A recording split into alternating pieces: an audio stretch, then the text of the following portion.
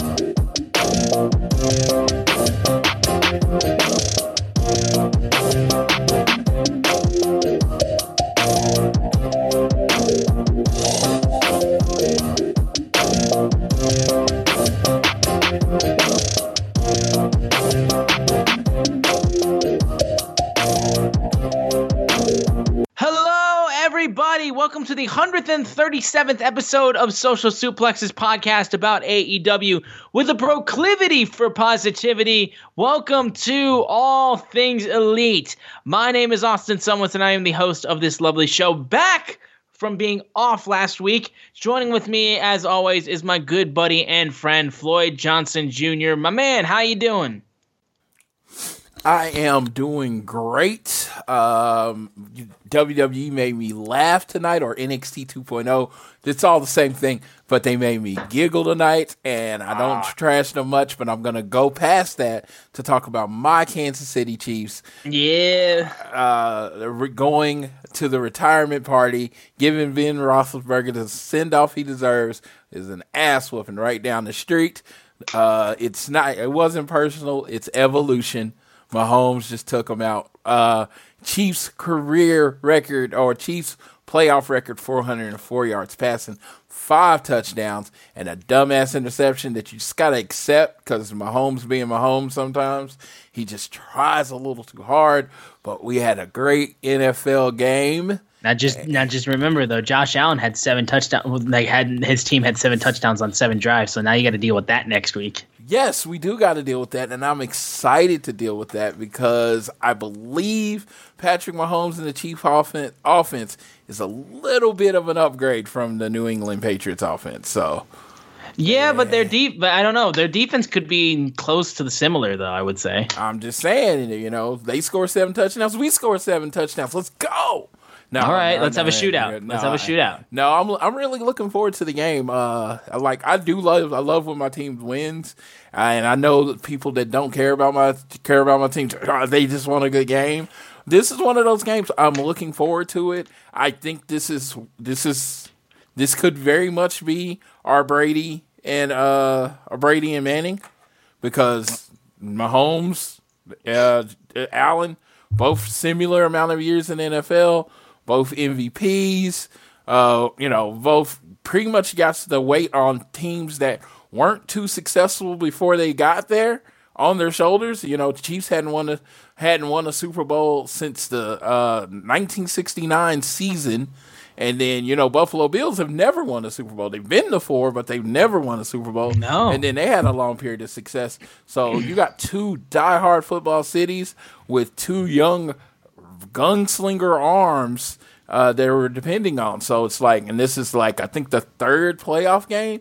So, hey, I'm looking forward to it. I know Buffalo's going to get us eventually. I'm just hoping it's not this year.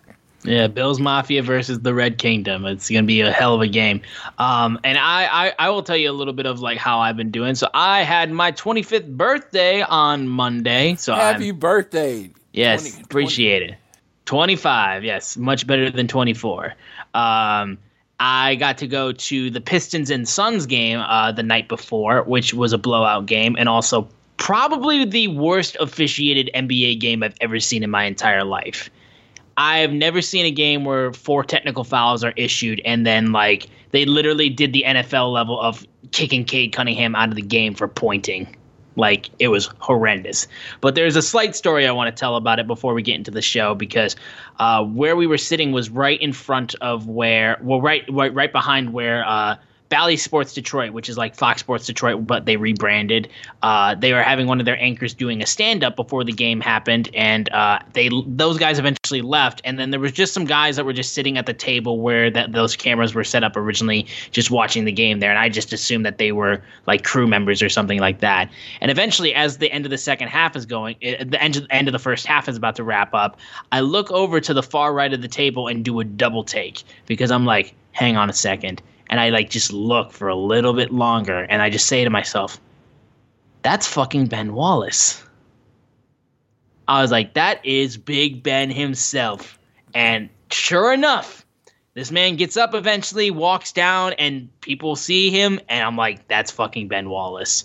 And he waved everybody. Everyone was super cool to him. One guy had the cojones to ask for an autograph and a picture. At the end of the game, he was very kind enough to do it, but no one else was like gonna harp on him to try to open the floodgates and like make him take pictures and sign autographs with everybody. But just being able to say I sat behind Ben Wallace for that game was one of the coolest things. And also, again, the officiating was so horrendous that it was just quite hysterical, honestly, at the point. And I also saw a drunk Cade Cunningham fan get so angry that his wife or girlfriend looked unbelievably miserable to the point where she was going to drink herself into alcohol poisoning, I'm pretty sure.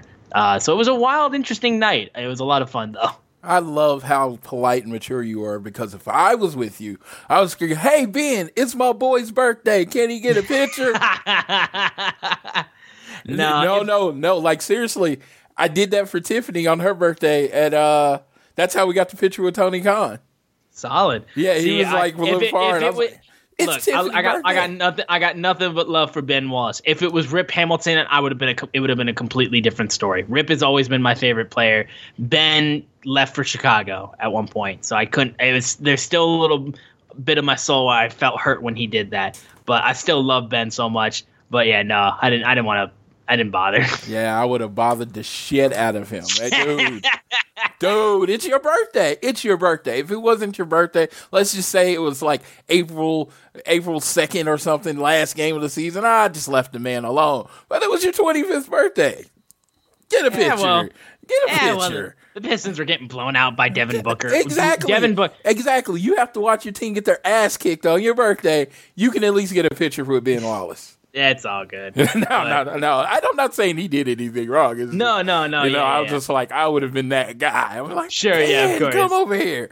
Which, yeah. And also, I got to say, Devin Booker is quite honestly one of the most insane players I've ever seen. I cannot believe how good that dude is. Yeah. He's so good. Yeah, everybody kept calling him Kobe, and he's like, I'm not Kobe. It's like, he didn't miss a single fadeaway shot in that game. I swear to God. So I didn't believe in the Kobe comparisons either. I was kind of on his side, but then I saw the shots he was making. I was like, I can't say anything, dude. This dude's insane. It's just like with Kobe, Jordan never gives Kobe. He say Kobe was good, but he's like, all he did was steal all my moves.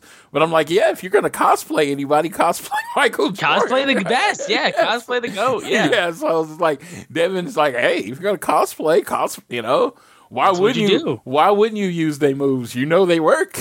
Yeah, they've shown that they've worked. Yes, so no, I really love Devin Booker. It's great. I'm enjoying my last season or 3 with the King, and everybody's like, oh, he sucks. I'm like, for me, for me personally, and this is not a cop-out of any way, after he got his 4th ring with LA, and he has literally won a ring with every team that he's been in with, I'm good. If LeBron never wins another ring, I'm fine. I still think he's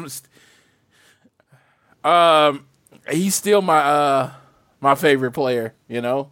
So I don't know. It's like that's not gonna change. But I'm like, let's say he gets 5 instead of 4. It's like, I mean, he's been to like 10 championships. I'm like, I mean, that's a record on its own. I mean, like no modern player that's the star and the starter has led his team to that many finals. So I'm just like, I'm good.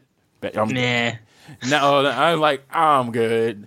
No, but yeah, let's talk about some wrestling. Yeah, let's get into our wrestling talk. But yeah, that's basically how my weekend went. And we got a lot to talk about with AEW, of course, this week. We got some big news to get into immediately to open up the show. But before we get to everything, we want to make sure you guys are continuing to download this fine show on Google or Apple Podcasts. If you listen to us on Spotify or any other podcasting platform, you can give us a share with your friends, family, coworkers, whoever you wish. It really does mean the world to us. You can leave a rating and a review. And if you're so inclined, you can also leave a donation through our podcast provider, Red Circle. The easiest way for you guys to support us, though, is by following us on social media. We are on Twitter at ATElitePod, at Social Suplex are the guys that make this show possible. Please check out all the other shows they have on their network. I am at Austin Szumowicz, SZUMOWICZ, and Floyd is at Floyd Johnson Jr. on Twitter.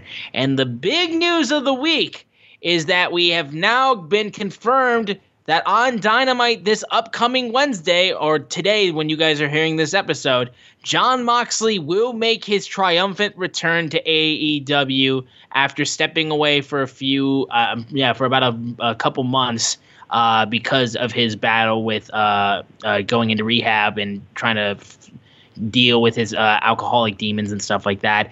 We are so happy to hear that Moxley's coming back.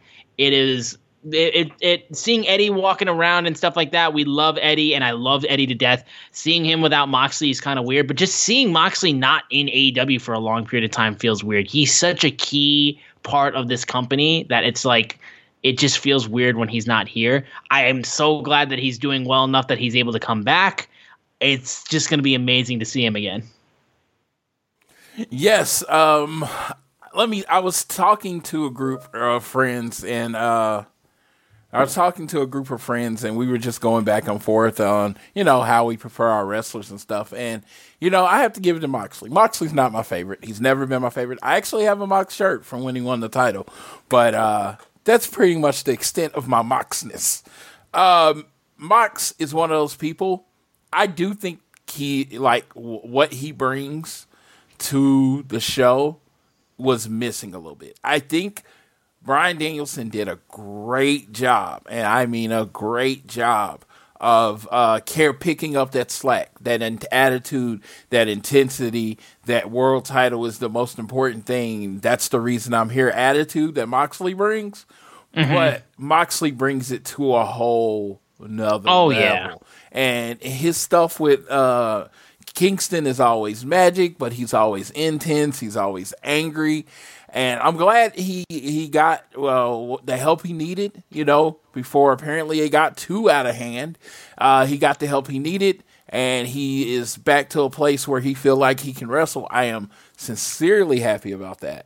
So I am very happy that Mox is coming back. It does stink that it couldn't have been a surprise, because GCW announced that he was coming back Sunday, so they pretty much kind of spoiled that he was coming back Wednesday.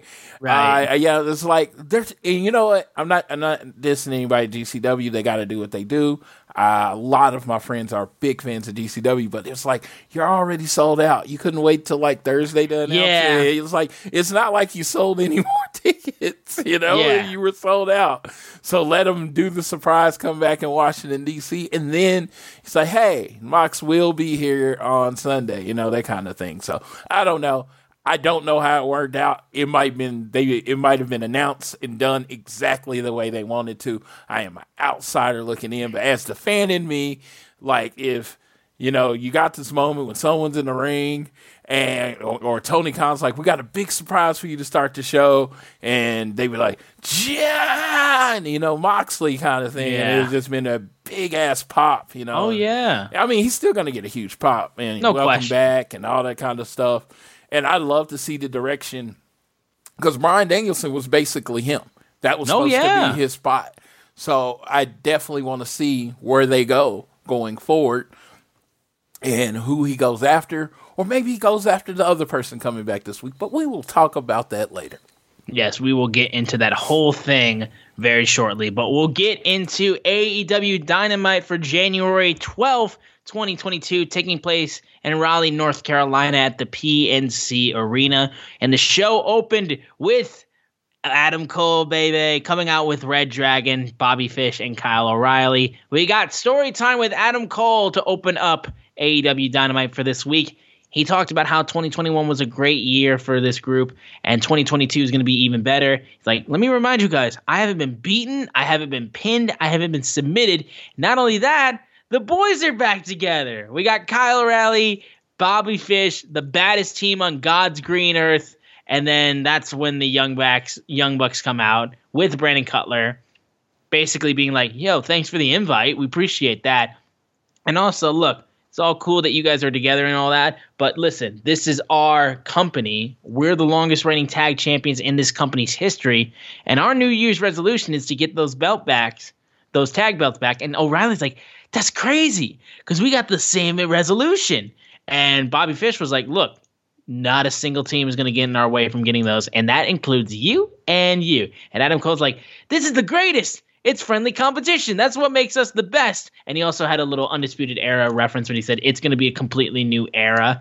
And as they're talking, it's like, because we'll be any team. Like it's like best friends. We're the best faction in this company. So best friends is not even close. And that's when best friends come out with Orange Cassidy leading the charge. Adam Cole is just mocking Orange Cassidy again until Orange Cassidy takes him down, and it just becomes an all-out brawl with best friends and Red Dragon, Adam Cole, and the Young Bucks. And eventually Chris Statlander starts to get in the way of Adam Cole after a low blow to Orange Cassidy. But that's when Britt Baker, Dr. Britt Baker, DMD, blindsides Chris Statlander, curb stomps her, and then as they're getting ready to do the Young Bucks kissing the cheeks of Adam Cole, instead it's Miss Britt Baker coming in and taking the kiss. First time we've seen them like interact. Like we've heard that Adam talk about Britt before, but we haven't seen them interact on AEW television. So seeing that was quite amazing, and yeah, it's just nice to see it acknowledged, honestly. Because I mean, like hell, we're already getting an acknowledgement of wrestler relationships with Sammy Guevara and Ty Conti. So might as well have the champ and Adam Cole just be like, yeah, by the way, yeah, this is still a thing. Dude, this first segment, I was higher on this show than everybody else, and it wasn't just me trying to be, my Homer and positive self. I thought this first segment was incredible. Oh, it's dope. Yeah, I thought this was just as good as having an opening first match. I do want them to get back to having the ultimate first match. I like, that amazing wrestling match for him, but it ended up like, with the breakdown, it's kind of like you got a match. There was no winner and loser, but it was kind of like you got the interaction of a match, and I love the whole Britt Baker thing. And, anytime someone accuses Tony and all of them of being petty, I'm like, no, they're not petty. They're amazing. Yeah, but putting on a mixed tag match that seemingly came out of nowhere the week before the WWE puts on a big mixed tags match at Royal Rumble, you can tell me, your boy, the truth. But if we gotta keep the company line that they just booked the show the way it comes, okay, we'll keep that company line. But come on, yeah, come on. Yeah, but come on, wink nudge. Yeah, they're gonna put on a women's match, a mixed tag match that's gonna blow anything that WWE can do out of water, and they're doing it on purpose. In my opinion, if you want to come back and tell me I'm wrong, okay, cool. I'm a fan. Just speculate. No, yeah. But come on, Look, we know these companies are petty towards each other. It's been a concrete fact this whole time. But no, yeah, this segment was a ton of fun. Anytime you open with Adam Cole, baby, and his bunch of friends that are all coming out with Young Bucks, and then you get the Super Click reigniting, and then of course you got Undisputed Era together and stuff like that. This whole thing I just enjoy. And again, like, we're not used to Dynamite kicking off with like these a talking segment. That was a talking segment. Yeah, and it's not what we're used to, but like every once in a while when it's with people that we care about, I am completely fine if you kick that off. Like, it's like when we had the opening segment with the celebration for when Hangman won the title, and then Bryan Danielson came out, and then they were just going at each other. That was a great opening segment. So like they can do good like promo opening segments. Though we do enjoy it more so when we get consistently like an opening match that just blows us fucking away. And the last thing we gotta say before we move on: this tag team division. Oh my god, dude! Oh my god! Like, seriously, like, you're teasing Red Dragon versus the Young Bucks. Like, don't even try to say shit like that. Yeah, you're teasing Red Dragon, and just look at everybody else they have. It's like they had the best friends come out. That's when it's Chucky and Trent. They can be one of the better tag teams in the world. You got FTR, and you got Jurassic Express, the Lucha Bros. They're the champs. Lucha Bros down right now, but they're on the way back. You got the Butcher and the Blade, who's kind of considered a second tier tag team, which would probably Private Party featured anywhere else in the world. Private Party. It's like teams are going to get lost in the shuffle because of how good. And we tease another tag team later on in the show. So let's go ahead and jump on to the next segment so we can get to the other part, because I'm going to geek out at that part too. Yeah, and it's fine. It's because it's time for me to geek out, because it's my annual CM Punk talk.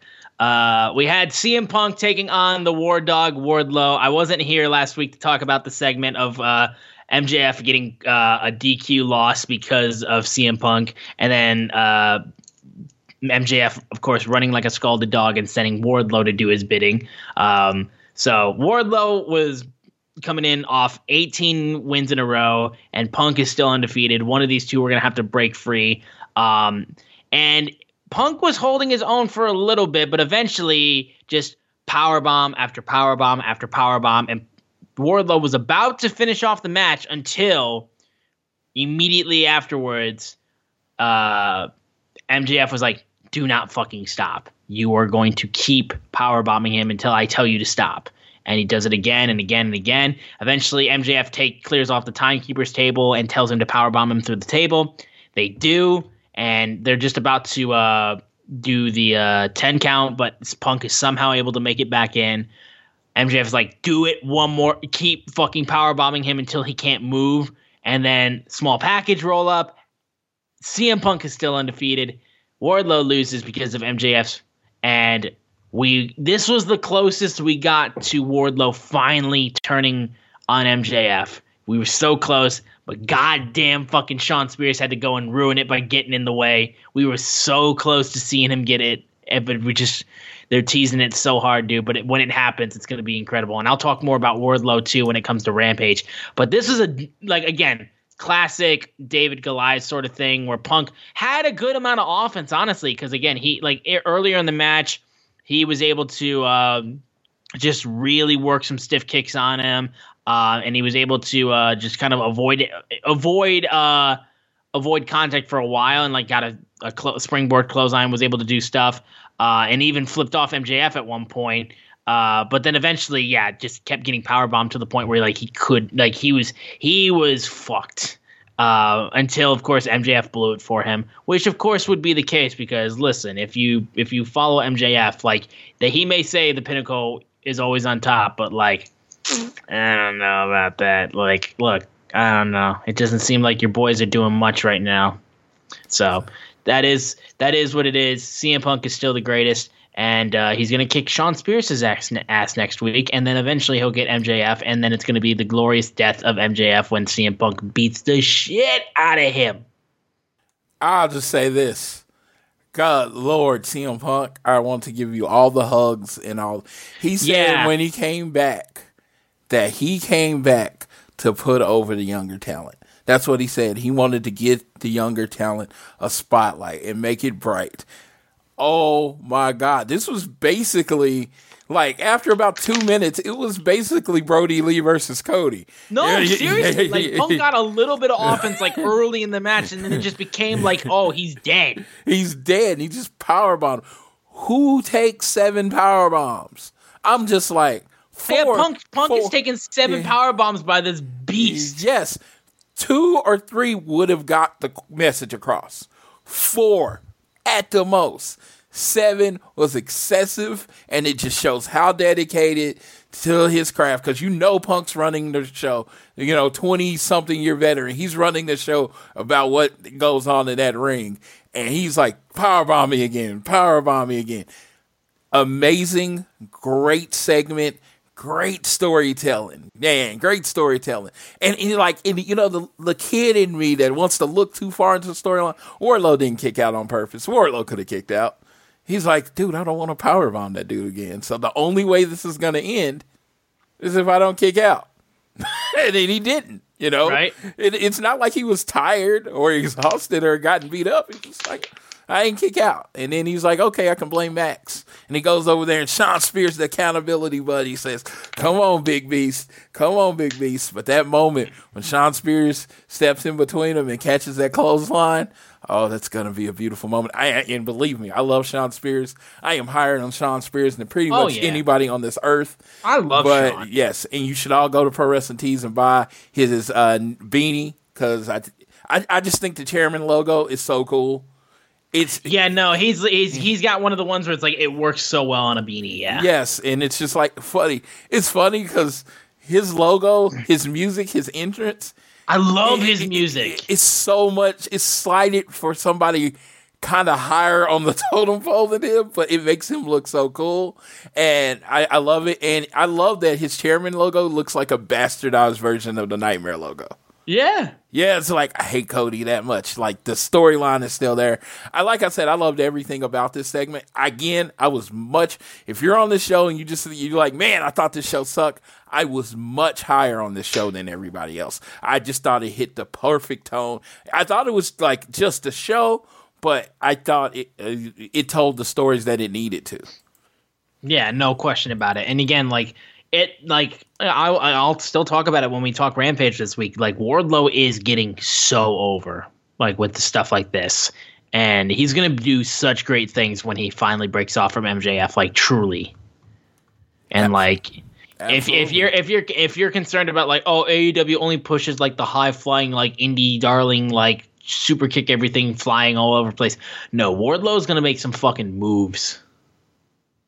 So we then move over to Dante Martin taking on Powerhouse Hobbs of Team Taz. Dante continuing to deal with all this shit with Team Taz. And this was a pretty solid match. There was a lot of good work from Hobbs showcasing his strength with the vertical suplex and then just slamming him down twice. Dante just flying all over the place like he does. And then the other thing too, like when Dante got thrown into the turnbuckles and he flew out of the ring, like that was a crazy spot.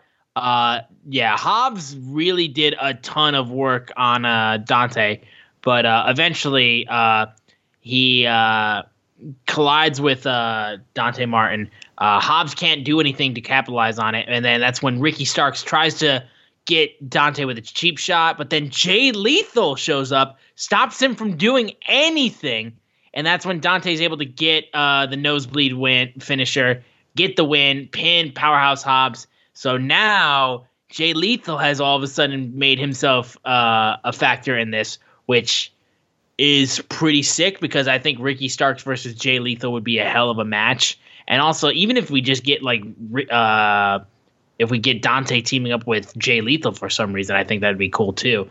I will kind of bring this thought up to you, Floyd, and you can go with this if you want, but it's just a thought, like something I saw. It's a face value, like just kind of observation. How this is kind of like the Black storyline, because we got all of Team Taz, Dante Martin, and now Jay Lethal is involved in this. So it's like the Black storyline in AEW. Like, yes, absolutely. I do want to say this, and this is you might have heard this somewhere else. I don't know. I would have liked this match, the Wardlow match and MJ match. I would like there to have been a match or something before it, because the working in the match was very, very. It was another similar style of match. Yeah, and even how they won, kind of the roll up thing, and it was just kind of like, okay, yeah. And it's I don't have a problem with it, because it's not like they do 100 matches like this. But the fact that it was this match and then this match right after, it made it like, I feel like Powerhouse Hobbs didn't look as impressive because you had just saw Wardlow do it. You know what I mean? They could have taken the Acclaimed versus Bear Country match and thrown it in the middle. Yeah, and then come back with it. So, no, I did. And this is kind of the Black storyline. It's just a bunch of African Americans out there. And it's like, and they kind of interchanged one because Leo was coming out with Martin. Oh, okay. Yeah, Leo was there at one point. Yeah. Jay Lethal, no one will notice. No big deal. No, I am really looking forward to it. Jay Lethal's an amazing wrestler, so if you want to do a little mini faction with Martin, the two Martins, because the other Martin's going to come back eventually, Lethal and Leo Rush, come on, sign me up. That'd be pretty sick. Sign me up. That's some good wrestling right there. Or just they might have like we just kind of hang out when we need to. But of course, Team Taz is great. The problem with Martin. I love you, Martin. But if you piss off Team Taz, you know what they're going to do. They're going to send Hook. They're going to send Hook. And you're going to get beat up. And it's going to be like, I'm sorry. That's just kind of what happens when they send Hook. So, no.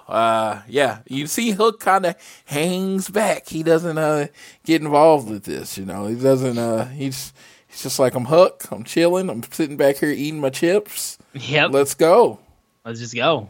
Yeah. But moving into next, we had a backstage interview with Chris Jericho in the Inner Circle, and Eddie Kingston hops out there basically saying that you're preventing Santana and Ortiz from being champions.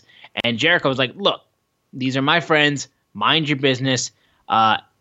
Jake Hager, Santana, and Ortiz, they end up walking away. Jericho tells Kingston that, like, listen, if 2.0 interfere in Sammy's match, I'm coming for you. Like if you or Kingston, if you or 2.0 interfere in the match that Sammy has tonight, I will come for you. No question about it. So it gives a little threat right there to Eddie Kingston before that match. We then moved into another split backstage thing where MJF is screaming how this was a fluke, but you're going to take your first L next week when you face Shawn Spears. No, he's not. Shut the fuck up. And we'll move on from that. But then we get into this segment, which was the AEW World Champion, Hangman Adam Page, after defending his title in another massively great match against Bryan Danielson, talked about how he spent 90 minutes in the ring for the last 2 months against one of the best in the world, poured sweat, spilled enough blood to float a battleship for this title, but it's still mine. 90 minutes isn't enough. It's a new year. Records have reset. I need a new challenger. And that's when Dan Lambert comes out screaming about, like, the thing I respect the most about you is that you didn't politic like Cody Rhodes did. You earned everything except your persona, because the guy in the Village People can put on a cowboy hat, but that doesn't make him a cowboy. It's like, stop disrespecting the legacies of the Dick Murdochs or the Blackjack Mulligans. You're just full of cowboy shit. I'm sure Floyd had a lot to think about those mentions of Dick Murdochs or Blackjack Mulligans, though, with like lines like those. I absolutely loved it. When I was growing up, Dick Murdoch with the Brainbuster were one of my favorites, and Blackjack and all those the Blackjacks. So it was just cool. I like Dan because it's so weird. I'm closer to his age than I am to your age. Oh, yeah. So he's talking about people I grew up, like, the very young watching, but these were, like, the first names that I knew in wrestling. Like, I'm talking 4 and 5 years old, like, the first names that I remember in wrestling. So when he brings them up, it's kind of cool that they get remembered that way. Absolutely, and they're legends for a reason. And Hangman's like, look, you can bring Scorpio or you can bring Ethan. I'll kick their ass. But why don't you come in this ring and I'll shove these size 12 boots up your ass? And he's like, no, I'm not going to do that. He starts backing away. And Lance Archer, who was taken out by American Top Team, flies down to the ring with a chair. Not with a chair. No, he just comes down to the ring and he's just about to beat the shit out of Dan Lambert, it looks like. But he takes out Hangman instead, takes him out with a steel chair, and then hits him with the blackout slam. They're just throwing him onto the chair. So Lance Archer has returned, and he has set his sights on Hangman Adam Page. And quite honestly, this is intriguing. This is not a match that I would have thought we would have seen Hangman defend the title against. But you know what? It's intriguing, and I think it's going to give us a nice little different dynamic than what we had with Danielson and Hangman. But it's good to see Lance back. It's really good to see Lance back. And this is a different it's someone legit bigger than the Hangman. You know what I mean? Kenny, who he beat, smaller guy. Bryan Danielson, smaller guy. Lance, the Murder Hawk, what? Monster. So you got to deal with a monster that is ready to destroy you in every single way possible. I am looking forward to it. I'm looking forward to Lance. You know, his things, everybody dies. He's not heel. He's not face. Anybody can get it. And I love that. That's his gimmick. I'm not either one. Like, people get so mad when Cody says he's not a heel or a face. Like, this is something that's never been done. What is Lance Archer? No, he's the same thing. He's literally fought everybody. Like, his king, everybody dies. He's been in wars with Eddie Kingston. He's been in wars with Jon Moxley. He's been in wars with both sides, and he doesn't care because, yeah, everybody dies. So I am looking forward to this feud going forward. I as well. I'm very excited for that as well. We then moved on to Tony Schiavone interviewing Arn and Brock Anderson, as well as Lee Johnson. And Arn was talking about how they were in Horseman country since they were in the Carolinas. But that's when Tully Blanchard and FTR come out, and they challenge Brock and Lee Johnson to a match, and they accepted. So we're going to get FTR versus Brock Anderson and Lee Johnson next week on, I believe, Dynamite. And Floyd, I want to get your thoughts on this announcement at least. I am, if it leads to the Briscoe brothers showing up, great. Or if it leads to something else. I think Lee Johnson's great. I with Brock, I love Brock. I'm planning on rooting for him for many years. I don't really think he's ready yet. So, I mean, just me, when I watch him, that's what I get. You know, if someone agrees with me, I can live with it. I can live with you agreeing with me. But that's what I see when I watch him wrestle. That, you know, maybe he ain't ready yet. But I'm looking forward to this match because I think FTR, best tag team in the world, they can put everything through. But, man, I just in my belly, I just feel like the Briscoe things is going to happen. I feel like building. That's the thing. The thing is, like, I feel like that's the one thing that people are just like, oh my god, just fucking give that. They're building it up too much online. Maybe they're just trying to force Tony's hand, but it's just there. You know what I mean? All the time. You know, it's all the time. It's there. No, I can't imagine that doesn't get somewhere. And, like, it's gotta at this point because they've just been going on and on about it. It's like, fucking do it already. Like, just get these guys in the ring, in an AEW ring, or just find a way to get FTR involved with them. Just do something. Exactly. That's what I'm talking about. I'm with you 100%. But moving on, we had Hikaru Shida once again facing off against Serena Deeb. But right before the match started, Serena Deeb blindsides Hikaru Shida, clipping at her knee, and then proceeds to take the kendo stick that Shida walks out with, smacks her with her, drops Shida's knee onto the steel steps, and then just starts going after her. And just basically, the match was getting so fucked up because of how Shida got jumped that the ref had to stop the match because Shida could not stand on both legs because she got dragon screwed. She just got her, the kendo stick and the knee on the steel steps.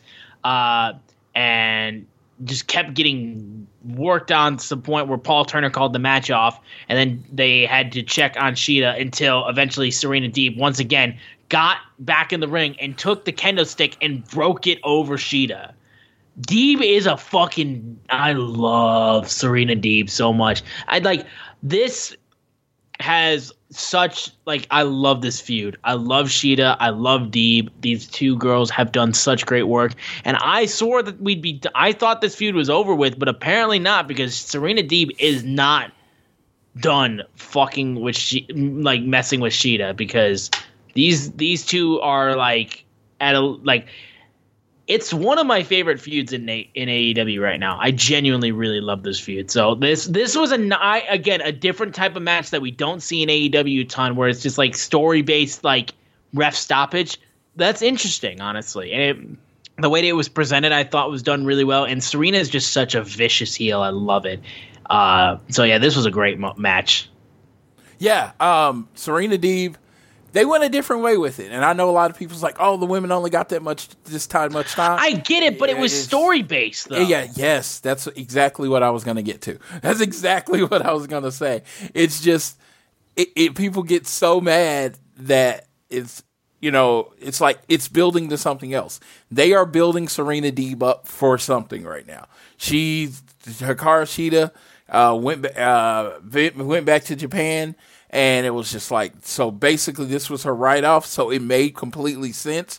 And now Shida has a scalp. And now she can go either maybe Ty or Anna Jay or one of the other faces, just proving her whole gimmick is that I'm just the best wrestler in the world. I don't need a title. I'm the best wrestler in the world. And it's just it's going to build to so much more. And it's just I know. Doesn't look good when you look at if you're a stopwatch person. But if you talk about the storyline and moving forward for the women's division, this was so hugely important, because she could go after Britt, she could go after Jade, she could go after one of the other faces. There's so many different directions Serena Deeb can go. Yeah, no question. Again, I understand. I understand the whole they didn't get enough time. But this is a match that we have seen multiple times though. So it's I get that they didn't give him a lot of time. It would have been a lot more different if say it was a match that we hadn't seen before and they just gave them a few minutes. But we had seen Serena Deeb and Hikaru Shida wrestle 3 times at this point, I'm pretty sure. And this was going to be, I'm pretty sure, the 4th match. So it's not like it was a situation where they took something that we were really looking forward to and they gave us no time to enjoy it. This was a match that we were oh, we're getting this again? Okay, but I would like to see them do something different with it. And they did. They did a story element of it where it was a completely different scenario than the other matches that they've had. And also it was a story reason to get Shida off of TV.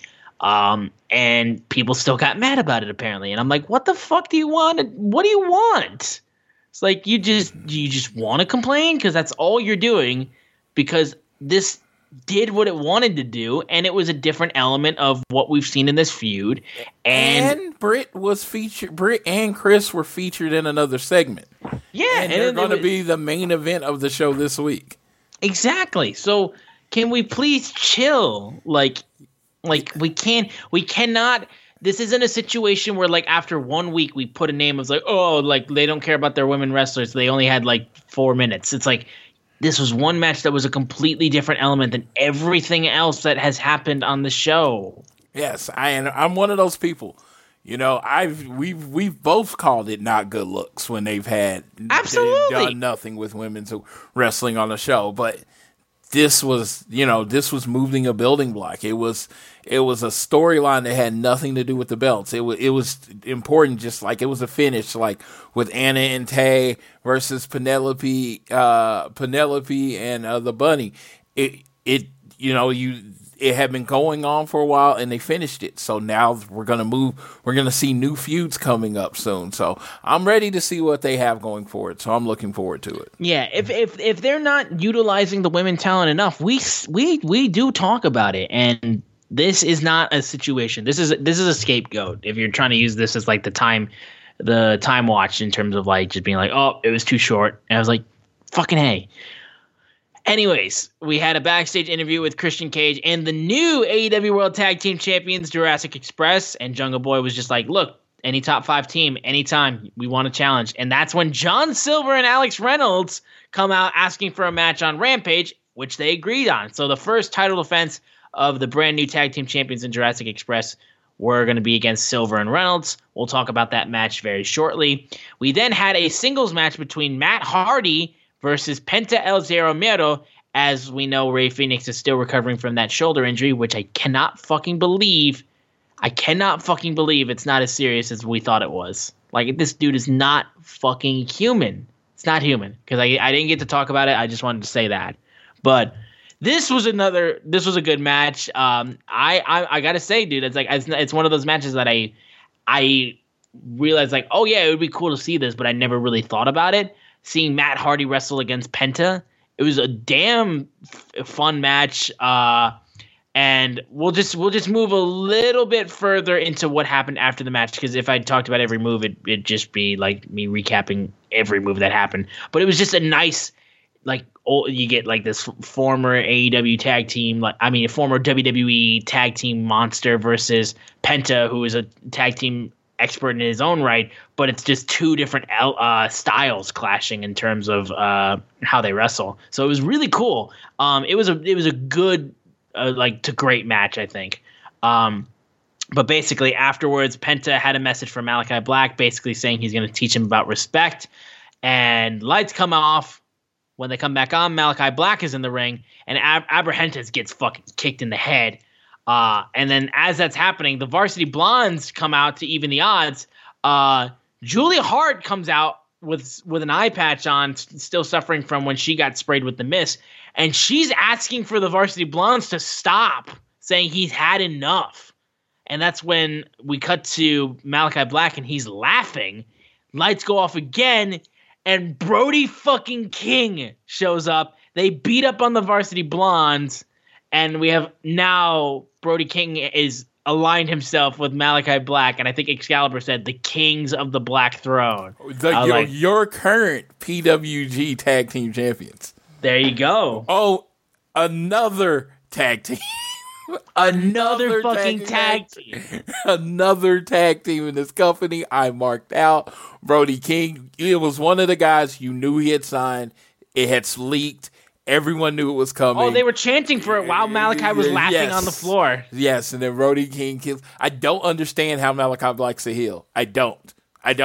They can't. It's just not possible. He's cheered literally every time he comes. He is the Punisher. Yeah, and it's just like whatever Malachi Black does to you, you deserve, kind of thing. And I'm not like saying this based on me. That is how the fans react. It's like no one wants to boo this man. So I hope they get that really, really quickly.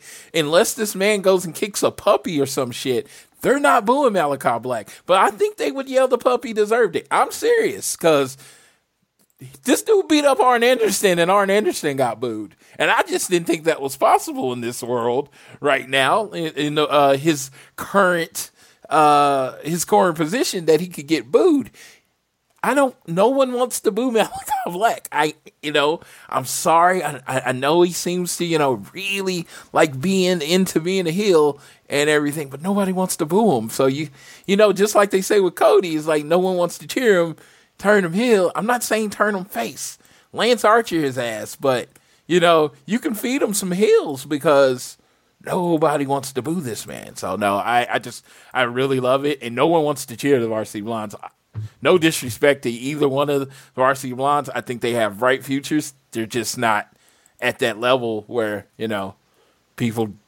They've had bursts of people being behind them, but it's not something that they've been able to maintain, and it may just because of the old school 80s varsity school outfits and stuff like that. Yeah. It just might be because of that. Everybody wants Julia Hart, I don't know what the deal is with the Julia Hart, possibly because of the mist that all of a sudden, and there was a little bit of it with Pac too, because he got sprayed too in the eyes.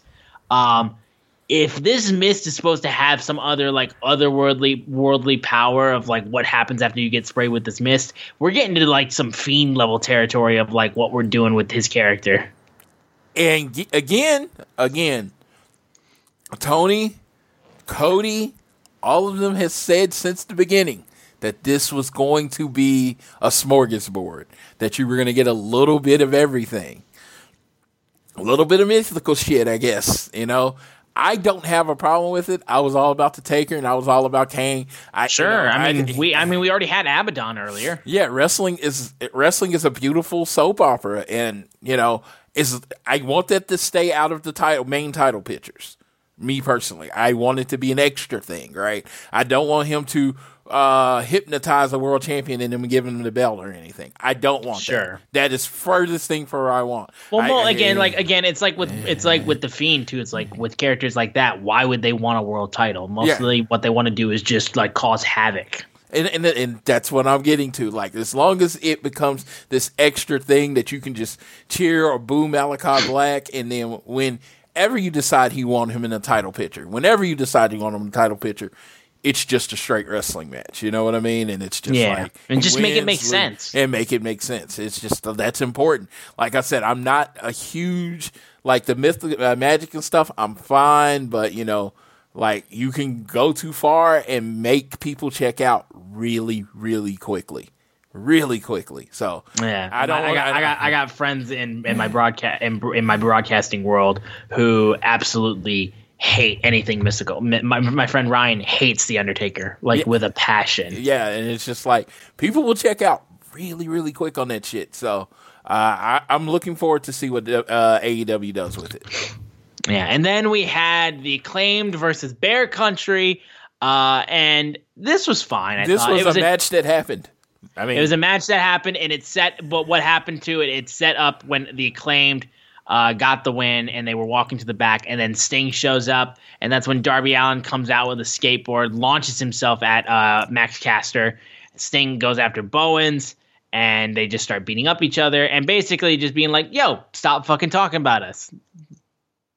So, it was a match that happened to set up for that moment after the match. I think that's all we can say. Yeah, and it was great. It was a great moment, and it looks like they're taking Darby Allin and Sting are a tag team, which is crazy. Another tag team. Which is crazy because they are being presented, and they're going to go after the tag team titles, it looks like, because they're in the top 5, and it's like, that would be fucking insane. I was like, this is not somewhere I thought they were going with Sting. I mean, I knew he was going to wrestle every now and then, but, you know, to go after a belt, that's great. Yeah, I guess he's feeling good with it, but I'll be interested to see how far they go with it.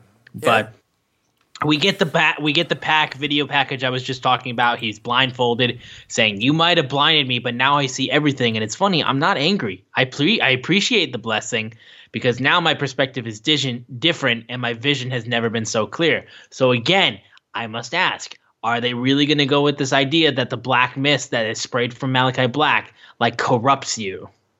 Yeah, and if you saw the card that he had up, he just said vengeance. I don't remember which one it was, but he said vengeance is his thing. So is he going after Malachi Black, or is that going to be the calling of this Kings of the Black Throne? Because someone was like, well, I wouldn't want Pac to take underneath the Malachi, and I was like, well, Malachi and Brody have been tagging up, so Pac would be the single of that group. And unfortunately, the Death Triangle never got off its feet, and I do. Yeah, it was because of the pandemic. Pandemic, injuries. Every time they tried to get together, it was never been able to solidify it. I thought that was one of the best factions. When they announced 100%. I bought the shirt the first day, literally immediately when they got out, and it was like I've worn it 3 times. I've worn it more times than they've tagged up. Yeah, and but then too, so you've got the tag team in Brody and Malachi, you've got the singles wrestler in Pac, and then now you possibly have the female talent with Julia Hart.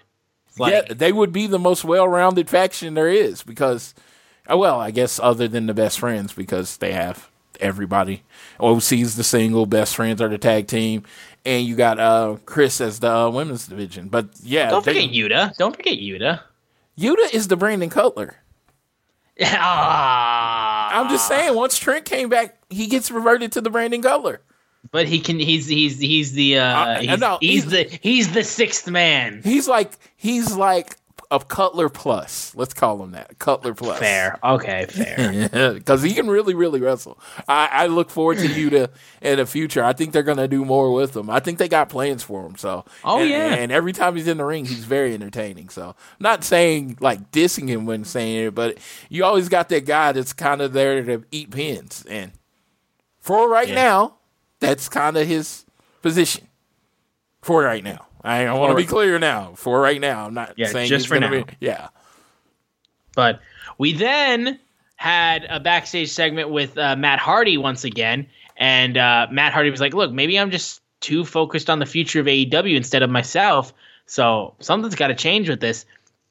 And that's when Andrade El Idolo comes out with Jose and says, "Like, look, we want to work together." And Matt goes like, "Look, I'm intrigued. Let's talk some more. Go to my office." So maybe something going on with Andrade and Matt Hardy. So not sure where that's going to go. I would love Andrade to take over the Matt Hardy family offices. Matt Hardy's great, and he is a very well-rounded character. This whole thing, I know it's a mid-level, lower-level heel faction, but it feels stale as fuck. And it's like, I never thought Matt Hardy was great with a faction. Didn't he have that in Impact at one point too? Yes, but if you're going to be the leader of the faction, you got to win. You can't be the leader of the faction that always loses. You know what I mean? It's just like you somebody in your faction has to be considered the guy. Even if they don't win the big matches, they have to win most of their matches. And it just feels like this whole Matt Hardy thing is stale for me. Yeah, no question. Like Team Taz has surpassed Hardy Family Office in terms of like factions. Absolutely. No. So I would 100% be okay if Matt Hardy moved away with that, especially if he's trying to tease the idea of Jeff Hardy showing up. So I don't know. We'll see if that even comes into anything. We'll get into the main event, though, the interim TNT Championship match, because Cody was unfortunately not able to appear on the show because it's the interim TNT title match. He was not able to appear last on Battle of the Belts, so that's when Sammy became interim TNT champion. I'm only saying all this shit because, again, I missed last week. So David Crockett was there to present the winner of the TNT title after the match. Chris Jericho and Eddie Kingston were ringside for it. This was a pretty dang good main event. Not incredible or anything like that, but it was good, I think. And Sammy Guevara was able to retain the interim TNT title. The GTH that he used to win the match was interesting. Like, he kind of hit him near the top of his head. Yeah, near the top of his head. I was like, Jesus, dude, you didn't rotate him enough. It seemed like. Yeah, it's a power move. You know what I mean? And it's just like it's a completely move that you got to have your timing together between the both of them. It was just look like it was a little off. They'll have more matches. I'm a big fan of Daniel Garcia. I saw him last year WrestleMania weekend at a GCW show, and he came out, and I saw the intensity, and I saw everything in him, and they have done a great job of playing right into what he does as his strength. And this was a really good match, and a perfect chance for Sammy, to get him a defense in. So that was good.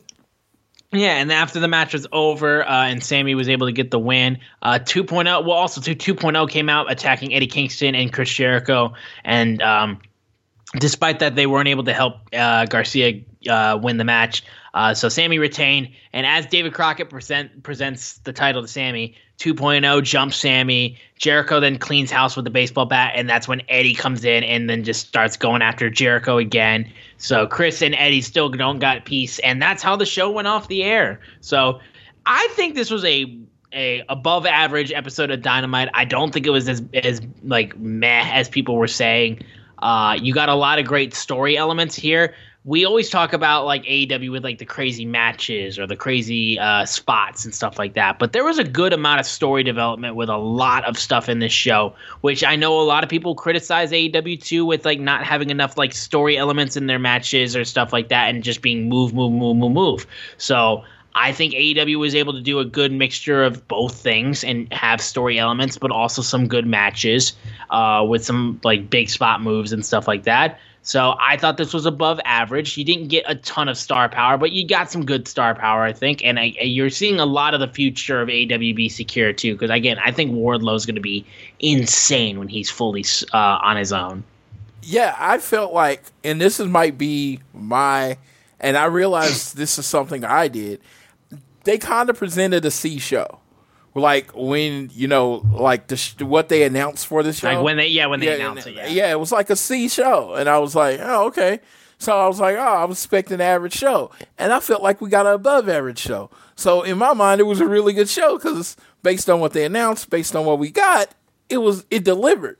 But hey, you know what? You're not going to satisfy everyone all the time. They satisfied me. I'm like, I think the mid show of AEW is better than I think their mid show is better than any mid show of any other television show there is. So, like, a wrestling show anyway. If you look at the wrestling live weekly wrestling shows and you say you count one of their episodes, that was just an episode or a mid show, I think AEW's level of mid is higher than everyone else's. Yeah, right. No, I do truly think that it's I'm on the same page on that regard. Yeah, so I thought, like I said, it was a good episode. It set up a whole bunch of other stuff. Yeah, but we'll move over to AEW Rampage that took place on Friday last week. We opened up the show with Trent Beretta of Best Friends facing off against Adam Cole in singles competition, and we had Britt Baker showing up to accompany this match as well. So this was this was a dang good match too. I thought these guys did a really good job. Also got to say too, I wasn't able to comment on this either because it happened last week. I feel bad for Adam Cole's last match last week against Jake Atlas, dude. Like that Jake just came back and like fucking already had to deal with that now has to deal with a knee injury. Like I felt terrible seeing that. And I wanted to comment on it just because I felt really, really bad about it. Cause I was that match was going too, I thought. No. And I just thought it was a really good match. And, they were going to the storyline that Adam Cole wants to beat up like any new wrestlers that come because he is the best new wrestler. So I thought that was a good storyline. It was building up wins. He's the number one contender. Jake Atlas just has had a shitty couple of years. I know. You know what? He is signed to AEW, and it seems like AEW has a plan for what they're going to do with him. And that being said, that's already better than where he was about 6 months ago. No question. I'm sure the company will take care of him. But it's just a case of such rotten luck. Because you think about it. Like, they have access to the Jacksonville Jaguars medical staff, like a professional football team medical staff. So, his knee's going to get taken care of. He's going to come back 100%, and he's going to, shine. I truly think the future is super bright for Jake Atlas. And I'm not just saying that. It's just every time I've seen him where he was allowed to work, I've been like, okay. Even when he was with the other company and they would give him a little longer match, I'm like, this dude is good. And I just want people, once he gets time to really establish, really connect with the crowd, I just think sky's the limit for him. Yeah, absolutely. But getting into this week's Rampage, though, like I said, Trent and Adam Cole really did some great work. There was a great moment where Trent was trying to get Adam Cole up, but then he got backstabbered on him. Panama Sunrise was blocked with a nice suplex, and then a lariat moved into it. But eventually, Trent was close. But basically, as Adam Cole got his foot outside the ring and got out of it, both factions started just going after each other. The refs was distracted. Adam Cole hit a low blow on Trent, got the win. So Adam Cole still cannot be beat, but he's being smarmy about it. But I just seen the factions like all outside just going crazy on each other was pretty fucking cool. But yeah, this was a damn good opener, I think. Trent is such a great wrestler, and I'm just happy he's back because again, like he's another guy too that's had a lot of issues of just being consistently around. So I was just really happy to see that he was back too, and he's done great work too since being back. Yeah, when you start with Adam Cole, his music, that's just the good note of the show. It's like it's all about the boom. It's like, and the crowd immediately gets into it. The most sleepy, uninterested crowd. All you got to do is play Adam Cole's music. That's all you got to do. And he comes down to the ring, and it's such an interactive promo. You have to wait till he, gets up there, and then you got to wait for the pause. Then you got to go boom, and then he goes in, and you think it's over, and it's like, no, you got to get the Adam Cole, baby. And it's just like, it wakes up any crowd. It really does. And like I said, when we were in Dallas, I believe they did his entrance, and it's just like it's a shot in the arm. It's the shot in the arm of the crowd. It's so good. He gets cheered so hard, and then he starts talking, and he gets booed. That's amazing. Just what happens. Yeah, his entrance is amazing. I always said it reminds me of Triple H's the Game entrance. When he was a heel and he'd come out and all about the game and he like everybody's into it and then he goes whoa and he spits and everybody's doing the spit thing and it's like and then he starts talking. I fucking hate you, Triple H. Like, exactly. Yeah, no, it's amazing. It's amazing the crowd control those men have. Oh yeah, no question. But we then move over to a job out match between Shawn Spears and Andrew Evan, leading into Dynamite this upcoming week, where we're gonna have Shawn Spears versus CM Punk.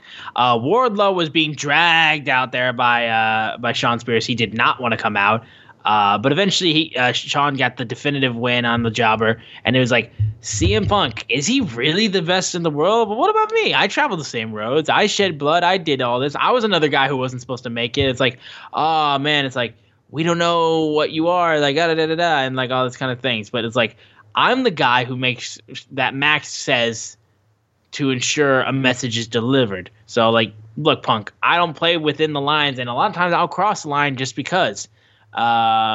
There is going to be no warning. I'll never apologize. I'm the guy you don't see coming. And one swing with my chair, it's the reason why they call me the chairman. You'll remember me forever afterwards. And so he's just talking shit about how the chairman's coming and he's going to beat up CM Punk. Cool. Whatever you say.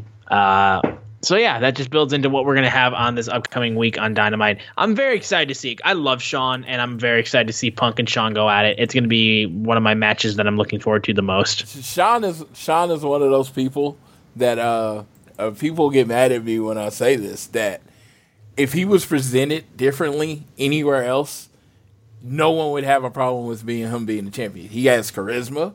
Yeah. He can talk. He can He's a damn good wrestler. But his name and likeness was destroyed somewhere else. So everybody's like, oh, he's a jobber.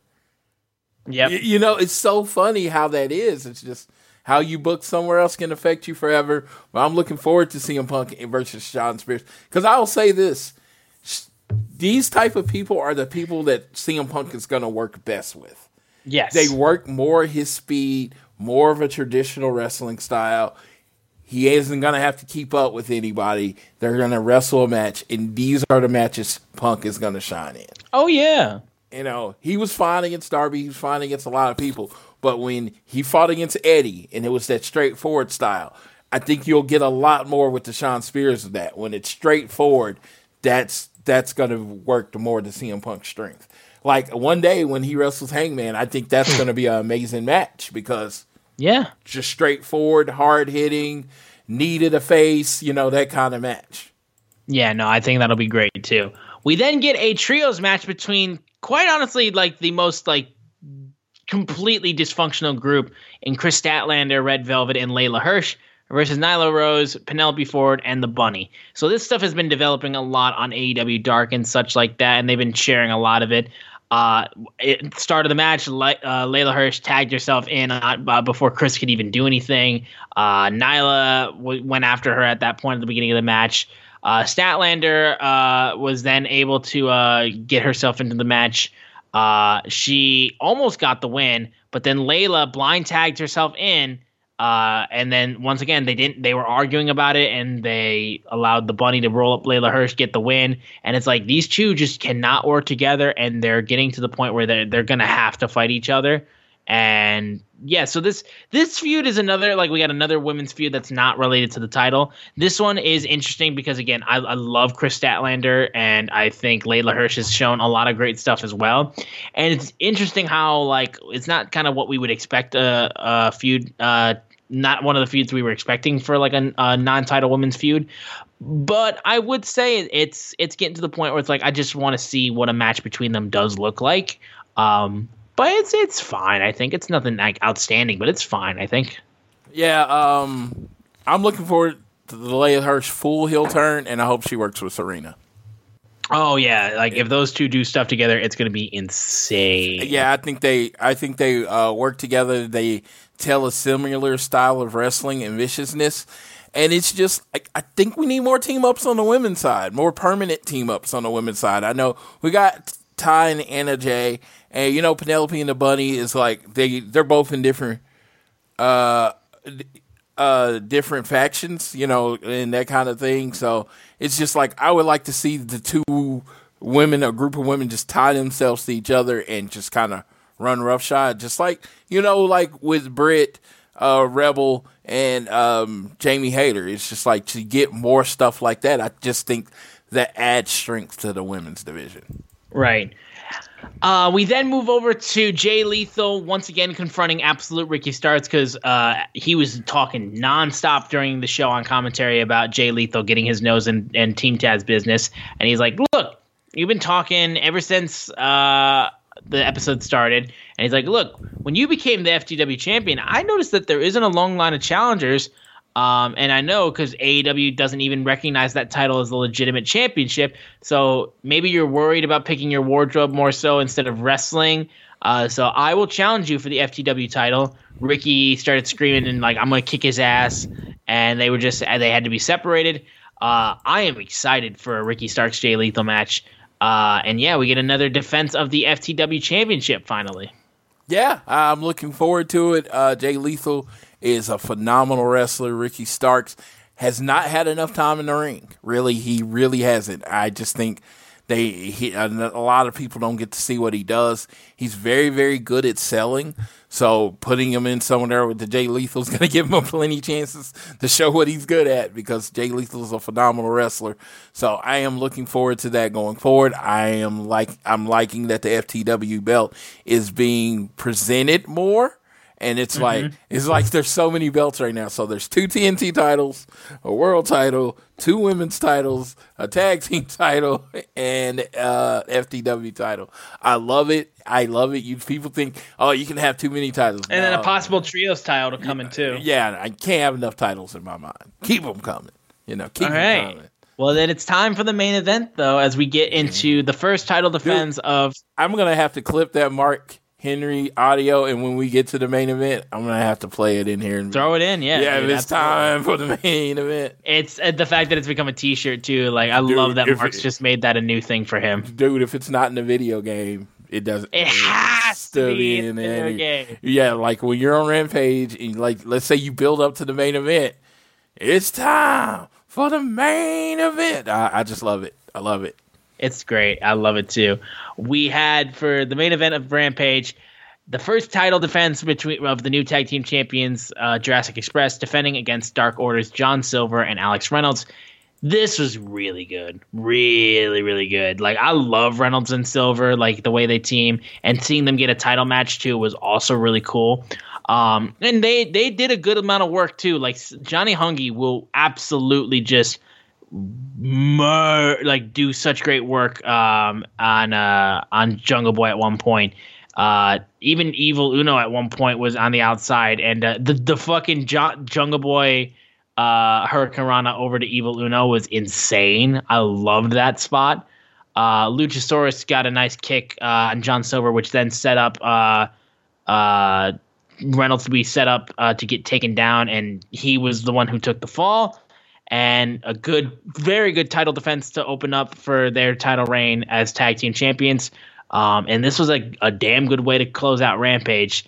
But yeah, I do know that like it's gonna be a while, I think, before like Dark Order members start getting titles, but like seeing them at least compete for them still makes me happy. Even though like, yeah, we haven't seen, other than Hangman, I guess, if you want to count that, we haven't seen any of the members get a championship. So hopefully we get to the point where we see that, but this was still a great main event.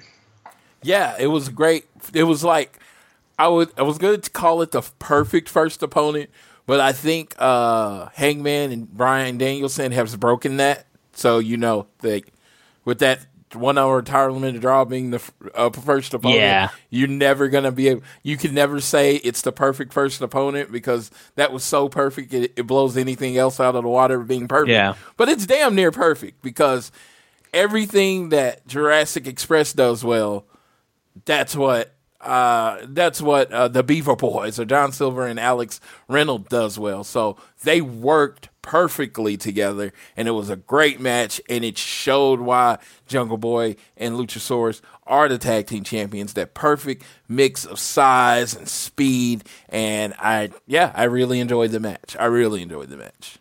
I as well. But that will do it for AEW Rampage and just this week of AEW. We're going to get into the previews for next week's Dynamite real quick. We have, of course, the Shawn Spears and CM Punk match. Serena Deeb is going to be action, and she's going to take on Sky Blue. We're going to get another Sting and Darby tag team match as they take on the Acclaimed. The Varsity Blondes will be in action, taking on Malachi Black and the debuting Brody King. We get the return of Jon Moxley, and we have the return of Cody Rhodes, which I know Floyd is disappointed in the fact that it's kind of like underbilling of the fact. Yeah. What the heck? Okay. You got your TNT champion, your savior of professional wrestling, Cody Rhodes, coming back, and it gets overshadowed by Moxley. He's going to come out there in a dirty shirt and a vest and play an 80s song, and everybody's going to get everybody's going to go all crazy. Cody's going to come out to his song with his music and fireworks and the American flag. That's who you should be cheering, okay? Cody Rhodes, the American Nightmare. That's she'll be on the building. They even moved Cody out of the little video package for tomorrow. God dang it. I was not happy. I'm hoping it's Cody versus Mox. Mox needs to be humbled by this Prince of Pro Wrestling. So Varsity Blondes and Malachi Black. Yeah, you had to actually watch Dark Elevation because they haven't announced it anywhere on Twitter. No. Dark Elevation, it was like they did an interview, and Brian Pillman and Griff Garrison said, we're going to beat your ass tomorrow on Black. And then on Dark, and I'm watching it, and then Danhausen tags Brody King, and he says, the blonde guys said they're going to beat you up tomorrow. I just thought I should let you know. Danhausen is a snitch tagger. He is a snitch. No question. Danhausen is a snitch. He snitched on the Varsity Blondes. Maybe they were going to sneak attack Malachi Black. Maybe. Yeah, but no, can't happen because Danhausen told on him. No, I just thought it was funny because that's why I tell people like me and a friend get in so many arguments about whether Dark and Dark Elevation should be appointment viewing. Yes, it should be. I just think it adds so much color to the product, and you get to see people win. So, like, if you only watch the show and you be like, wow, Lee Johnson and Brock Anderson, they haven't been on in months. But no, they've been wrestling, and they've been winning. You just haven't seen it because it's on Dark and Dark Elevation. So, if you have a time to take an hour out of the day, it's a very quick hour. A lot of times when you're just watching random videos on YouTube, just put on that video and then do the other thing while it's playing, and you can catch all the kind of stuff. But I thought it was really good. I'm really looking forward to that match. Really looking forward to Brody King. Again, size at the beginning of AEW was an important thing, and man, have they added size to this company. Oh my God, yeah. Yeah, it's like a lot of big men. Brody King's a huge man. So I'm looking forward to where this thing with Malachi Black is going, with Brody King and the Kings of the Black Throne. Buy all the Malachi Black gear because I think all his gear looks cool, especially if you were into the dark gothic stuff. Right. I think it hits a definite tone there. So yeah, I'm rambling now because I'm really excited about to I guess at this point it's today. Yeah, no, at this point, yeah, when we're recording this, it is going to be on today. But we got a little bit more of some headlines and some news that we want to talk about real quick before we wrap this episode up. So Floyd, tell me right now. I know we still got more Cody stuff we got to talk about. So we'll get into that real quick. So apparently Cody's contract expired earlier this month. I guess it was I think it's a 3-year deal, and it expired. So he hasn't re-signed. So he is technically a free agent.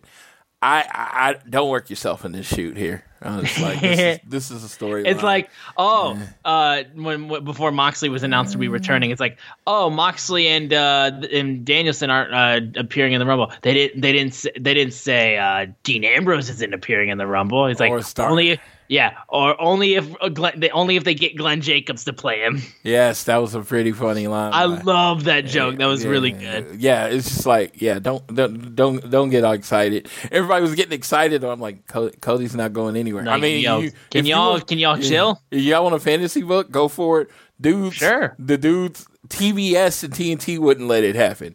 The dude has his own reality show that's been renewed for a second season. Go Big Show, yeah. He's on the Go Big Show. And like, dude, he is so synonymous with AEW. I think Tony Khan would have to go before Cody goes. You know Literally. what I mean? Because he's so locked up into everything that's AEW. He runs the community thing. He does this. Cody's not going anywhere. He's just not. He's just not. He's really just not. Yeah. It's just like, I mean, some people might want him to go, but he has made sure he is a very integral piece of how AEW runs. And he said it. He doesn't have a backup plan. He said that so many times. It's just like, yeah. No, I get it, dude. Like, I love speculating who's going to be in the Rumble and all that kind of stuff. But like, some of these you got to be a little bit more realistic with, at least so you don't disappoint yourself. Because like, I love the Rumble.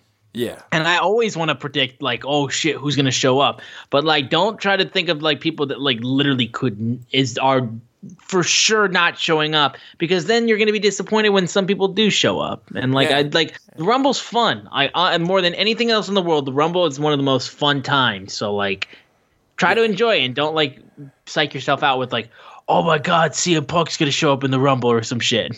Yeah, so I am going to be at the Rumble. So don't you think I would get a kick out of that?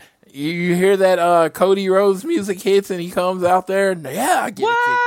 I get a kick out of it for a moment. And then I'd realize he wasn't in AEW anymore, and then I'd probably start crying a little bit. Right. Yeah, but no, he's not going anywhere. He's slam dunk AEW. He's back. The only reason the contract's not signed is because he had COVID. So he hadn't had a chance to sign it yet. That's how I see it. That's fan. No insider information. I saw some dude, and he might, but somebody's like, I know Cody, so I know. I was like, oh, okay. Okay. Sure. Yeah. It was just like on a Facebook group. Cool. Yep. So you know Cody, so you're on Facebook fighting with people. I don't. Yeah, that makes no sense. Okay, whatever. But no, it was crazy. 3 new on sale dates, and I am going to try to get better at making sure I have this information in each show for the end of the show. March 9th, Fort Myers. March 16th, San Antonio.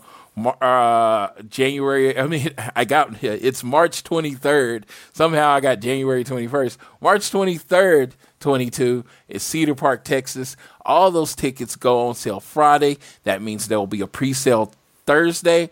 I am only saying this not because I support the site or anything like that, but if you want to get codes to get pre-sales, make sure you sign up for All Elite Fleet and you are following at WrestleTix. That's at WrestleTix. They generally will post the pre-sale codes, and they also post, the ticket setups, and they sell how they sell and all that kind of stuff. So make sure you're following at WrestleTix. If you don't have any other way to get the pre-sale codes, they usually post them in the link, and it's about an hour or two before the tickets go on sale. So make sure you're following there. And make sure you're going to the shows if they're in your area. I am doing less shows this year, which I don't actually know what that means. I don't even know how to do that. But I am doing less shows this year. So, I'll let you know when I'm going to be at places. And hopefully you tag us when you're going to be at places.